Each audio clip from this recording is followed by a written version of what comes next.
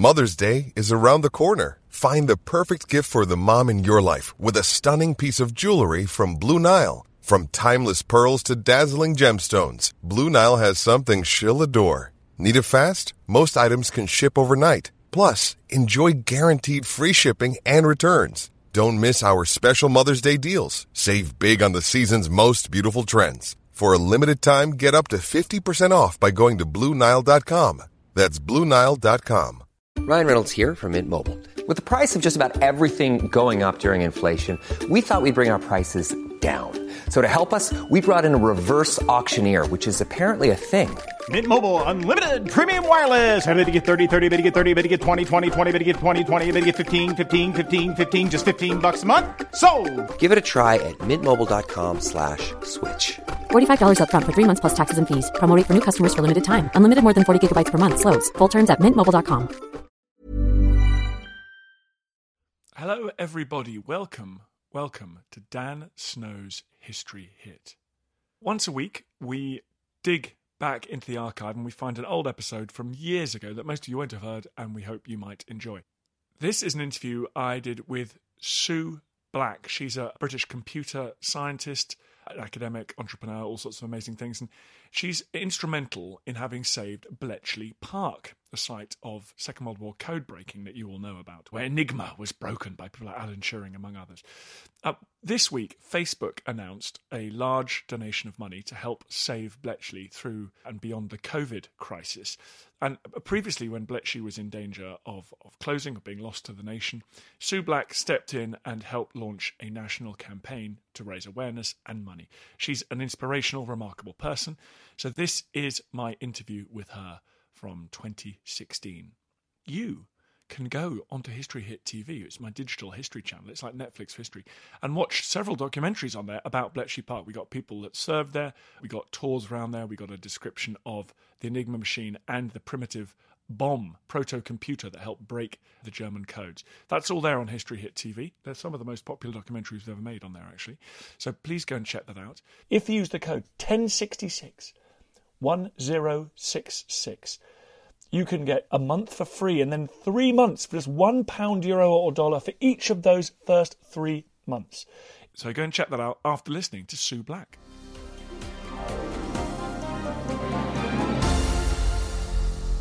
Sue, thanks for joining us today. You're very welcome, and thank you. What a lovely introduction. Well, you're a total hero. You've won all sorts of awards, including Inspiration Awards and stuff. Rightly so. Let's start with your interest in World War II, code breaking and all that kind of stuff. Where did it come from? Well, actually, as a kid, I guess I was a bit of a tomboy. I loved my favourite films that I watched when I was like 7, 8, 9 were Second World War films. So stuff like, well, I guess like the Great Escape stuff, but also some of the British films. Sue, there's nothing tomboyish about that. I'm currently in New York. My daughter's beside me drinking her morning milk, and we're about to go to the aircraft carrier USS Intrepid for a day of carrier-borne strike aviation, so it's going to be great. So, what kind of history do you like the best? Vikings, you see, so she's a big Vikings fan. But so there's nothing unusual about that. But what is unusual is the extraordinary lengths that you went to preserve some of our history. How did you get particularly into World War II code breaking? Well, I guess so my background, I'm a computer scientist, so I was invited up to a meeting at Bletchley Park in 2003 as part of the British Computer Society.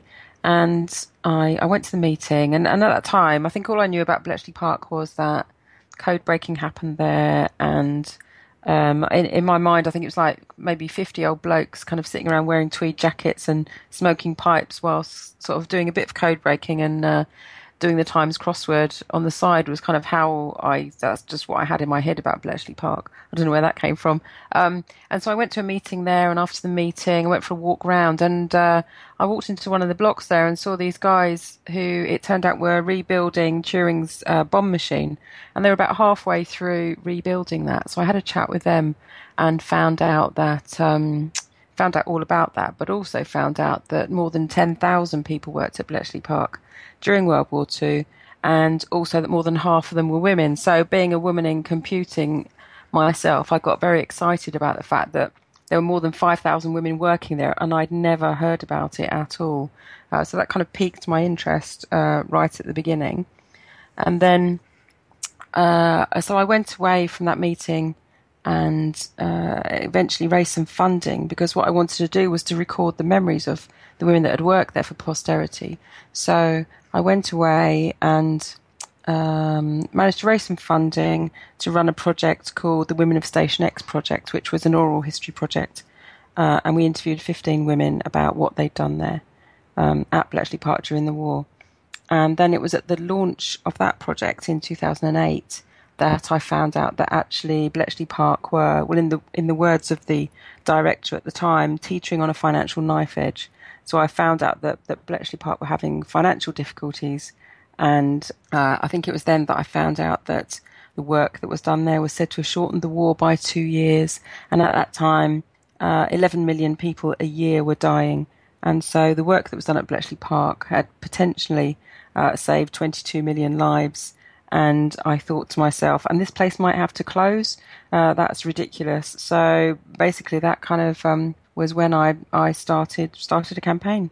It's a campaign where you unleash the power of the internet to save Bletchley Park, and we'll talk about that in a second. But in the meantime, Bletchley Park has been so mythologized, hasn't it? I mean, can you tell me a bit more about what went on there during the war, and just how important, to talk about the women. What role did these women have? Were they allowed access to all the jobs that the men were doing? Yeah, I mean, as far as I know, I think it was a time when, everyone was so desperate and so worried, of course, about what was happening during the war, that any kind of hierarchies went out the window, I think. So, some of the women were code breakers. For example, Mavis Beatty was 19 when she worked there, and she ended up being one of the major code breakers. She worked out what was happening around the Battle of Cape Matapan, and I think, that was one of the major naval victories of World War II that we kind of got wind of because of Mavis's code breaking. So more than 5,000 women doing all sorts of jobs. Most of them, I think, between the ages of 18 and 25. So young women too. And some of them straight from school or coming from university, and doing all sorts of jobs all around the site. But lots of them were operating the machinery, basically like the bomb machines which industrialized the code-breaking process. So many of the women were operating the bomb machines.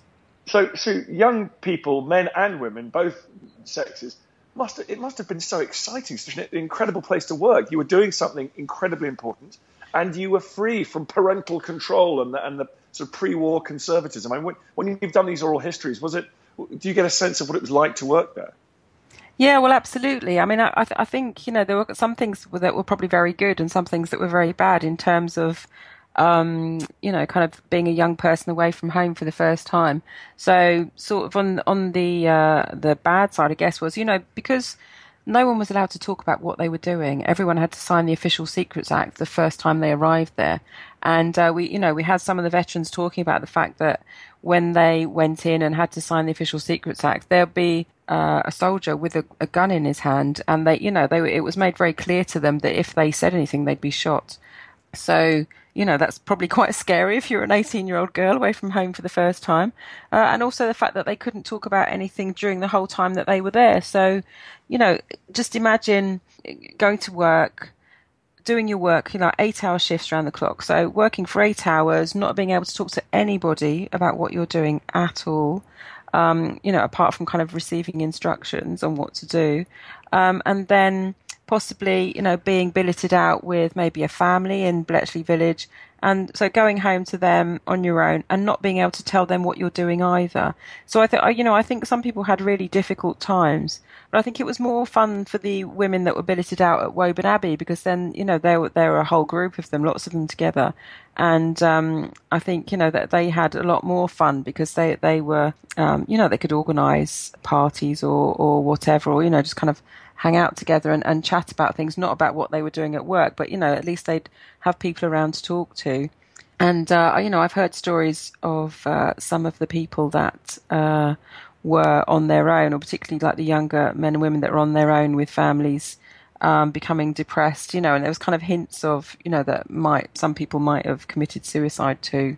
Because just imagine if you just can't tell anyone what you're doing at all, at any point in the day, it's just going to be very hard for you.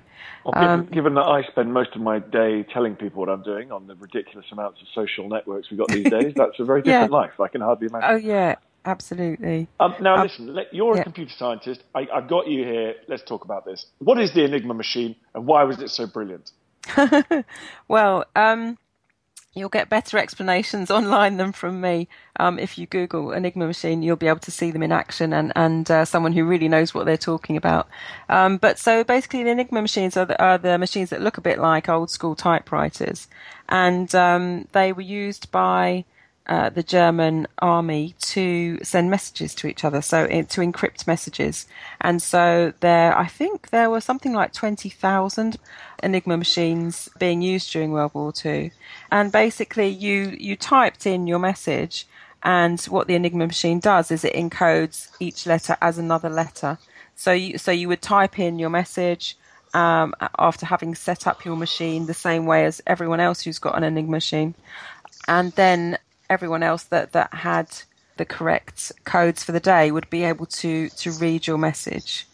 And I think that the figure is that the probability of being able to crack Enigma is 158 million to 1. So that's one thing I do remember is the number. And so, the German military were all sending each other messages using Enigma, and in the UK, the code was cracked, but with the help from the three Polish mathematicians who I think had done about 20 years' work on cracking Enigma before the Second World War. And so they gave their findings to the people at Bletchley Park to help them during the Second World War. I'm Professor Susanna Lipscomb, and on Not Just the Tudors from History Hit, I'm looking for answers to the big questions about every aspect of life in the early modern period.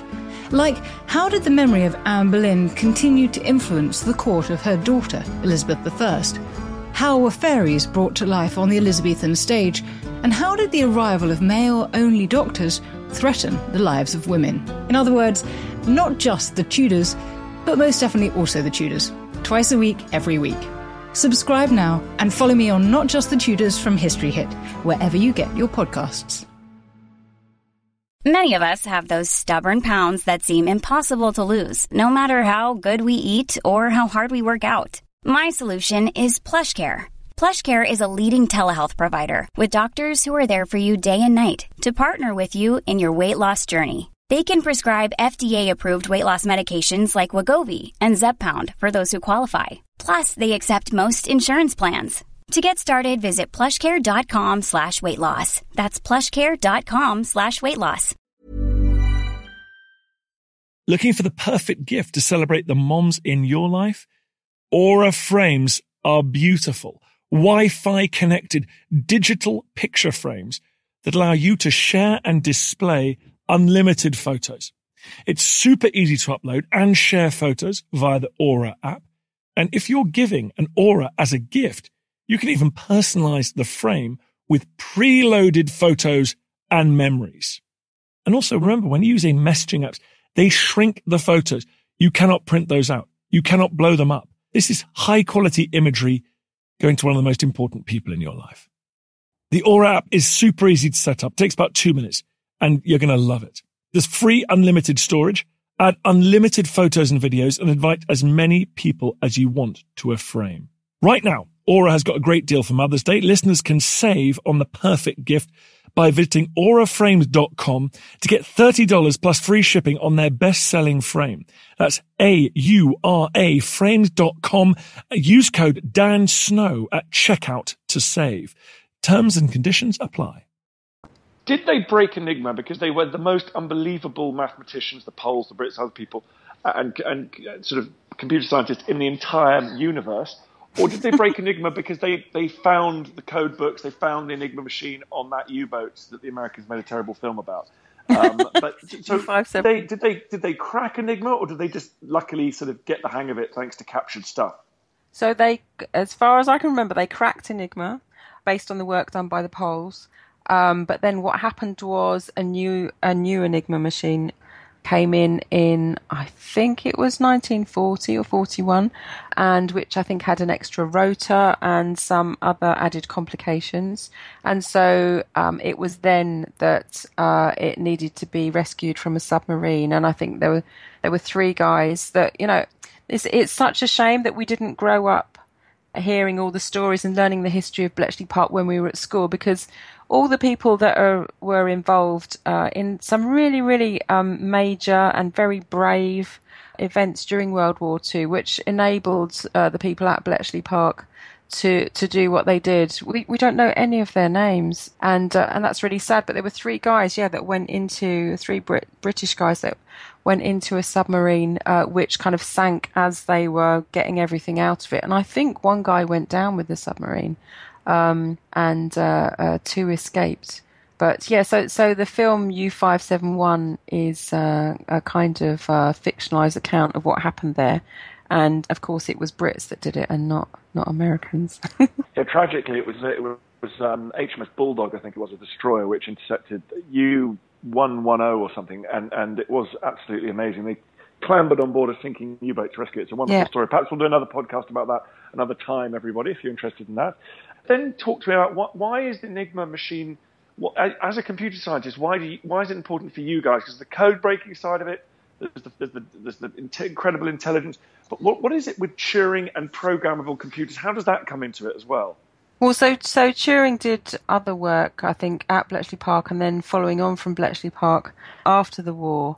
And so he came up with the idea of a universal machine, which has, I guess, kind of given ideas for the basis of computers as we know them now. But I think that it's interesting, really, because I just find it very interesting in the way that we as humans work out how to take things to the next level, I suppose, because there were several people around in different parts of the world at the same time, not knowing that each other existed, coming up with ideas for basic computers around this kind of time, like late 30s, early 1940s.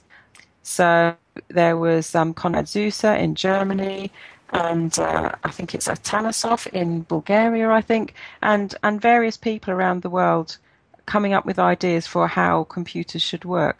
And reasonably similar ideas, but it's like now we can chat to people around the world, so it doesn't seem such an amazing thing. But I just think, in those times, I don't think they really knew what each other was doing. So how did they come up with almost the same ideas at the same time? How did you then mobilise this fantastic campaign to save Bletchley Park?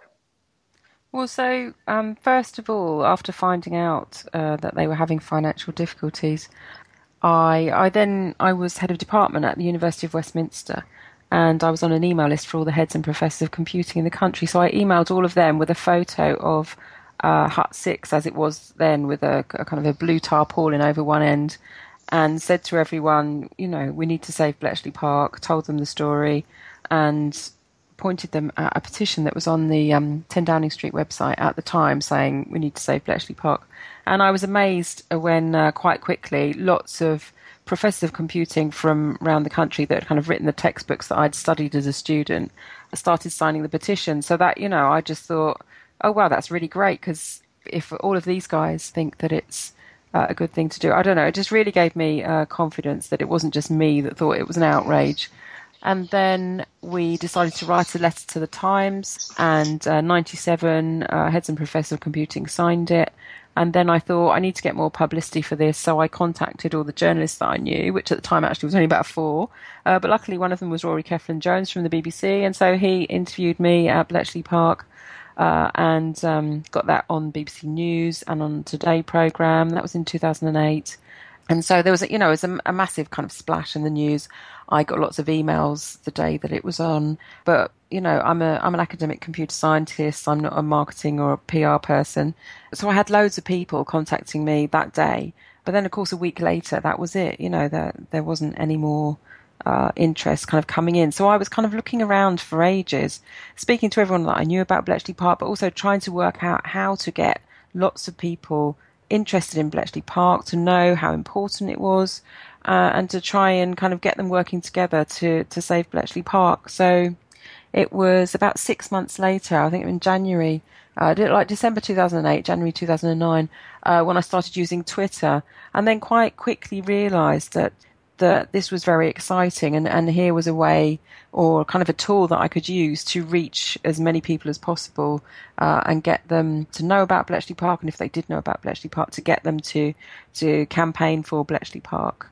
And so it kind of took off from there, really. I mean, because Twitter works through search, you can put the term Bletchley Park into Twitter, and you can find everyone that's talking about Bletchley Park everywhere in the world, like in a few seconds. And that's amazing for campaigning, because it means you can find everyone, or as many people as possible, that are interested in the thing that you're interested in. So I quite quickly kind of got in touch with lots of people that were interested in Bletchley Park. And then basically the campaign just kind of took off, I guess. I mean, I was always looking for people to talk to about Bletchley Park, looking for people to help Bletchley Park, looking for, kind of promoting Bletchley Park and getting people to visit, because the main revenue that Bletchley Park got at that time was through people visiting and paying on the gate. So we needed to get visitor numbers up. We needed to increase people's awareness of Bletchley Park. And we needed to help people to know how important it was in our winning of World War II, and just such a kind of fundamental place in our history that was written out of history, really. But I mean, because it had to be kept secret. But I guess my aim was to try and get it written back into history, and I think it's worked, actually, thinking about it. Sue, I'm so full of admiration, and I'm also jealous. I want to lead a campaign on Twitter. This is so exciting. Let's find something else to say. And what state is Bletchley Park in today? I haven't been there for about 8 years. So Oh, wow. If I go today, what's it look like? Is it in good health? Yeah, you need to go back. Well, so the huts have been renovated. So I don't know if you remember, like Hut 6, the one with the blue tarpaulin over it. I was in there last week, and Hut 8, where Turing worked. They've all been renovated. There's kind of like audio. I don't know what the technical term for, like the museum term for it is, but when you walk into the huts, there's audio playing of, like someone having a conversation, a 1940s type conversation, and like the typing on the typewriter, and it's very kind of evocative. You walk in, and just kind of people, you can't see people, but you can hear them talking, and obviously stuff that's kind of related to what actually happens in those huts. There's loads and loads of information in the huts about what happened there. There's more kind of like interactive displays and stuff there within the huts. The mansion house was having terrible problems with their roof. So one of the first things to get fixed actually was the mansion house roof, because it was leaking. And I think it had 100 different parts to the roof. So it was a very complicated thing to fix. And so, like from the beginning of the campaign, the money was going into things like repairing potholes and repairing the roof. But latterly, especially with 4.1 million that came in from the Heritage Lottery Fund a few years ago, then the huts have been renovated, sort of tastefully renovated. And there's a new visitor centre. So one of the blocks that was derelict right near the entrance is now the new visitor centre. So there's just so much there. There really is. I mean, honestly, I've probably been about 50 times, and every time I go, I learn several new things that I just, didn't know before. It's just incredible. Well, Sue, what is incredible is this isn't even your day job. That's the thing that I find hardest to believe, fathom about you. You've managed to save a national treasure, an international treasure, what really should almost be a World Heritage Site. I expect it will be one day, and you also have a day job. So I'm in awe. How do people get involved in the ongoing campaign, Bletchley Park? What websites, Twitter handles do you want to throw out there? Well, so I've now written a book about the campaign. So if people are interested in that, my book's called Saving Bletchley Park, and the Twitter handle for that is @SavingBletchley. And that tells a lot of the history of what happened there, and kind of the two stories from the 1940s and the history and today's story with the campaigning are kind of interweaved throughout the book. So there's two kind of narratives running through the book of like the 1940s and the present day and the campaign. So that's available now on Amazon and in all good bookstores. My Twitter ID is @Dr. Black, so I'd love to hear from anybody who's interested in Bletchley Park. I would really, really encourage everyone to go and visit if they can, because as I was just saying, there's just so much to see there. It's a 26-acre site. It was fundamental in our winning of the war. There's so many amazing exhibitions, and just the thing I still love the most is to just walk through the park and just kind of imagine what it was like in the 1940s and just think about those thousands and thousands of people that worked there all that time. And I just kind of, because it's, lots of times you go to museums, and museums are great. I love museums, but most of them aren't in the actual place where the history happened. So it is like walking back into the 1940s. And I just find that incredible. And the fact that there's the National Museum of Computing on site too. So anyone with any interest in computing, the National Museum of Computing is on site at Bletchley Park. And that's incredible, because that takes you a walk through the whole history of computing too. So there's just so much there. Sue and History Hit, thank you very much. Thank you.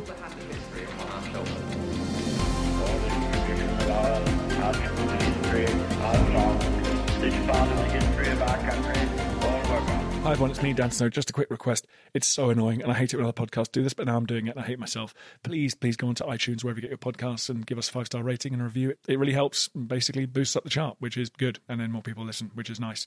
So if you could do that, I'd be very grateful. I understand if you don't want to subscribe to my TV channel. I understand if you don't buy my calendar, but this is free. Come on, do me a favour. Thanks. Thank you for listening to this episode of Dan Snow's History Hit. Please follow this show wherever you get your podcasts. It really helps us, and you'll be doing us a big favour.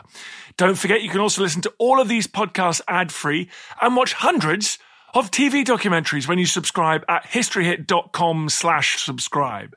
As a special gift, you can also get your first 3 months for just £1 a month when you use code DANSNOW at checkout.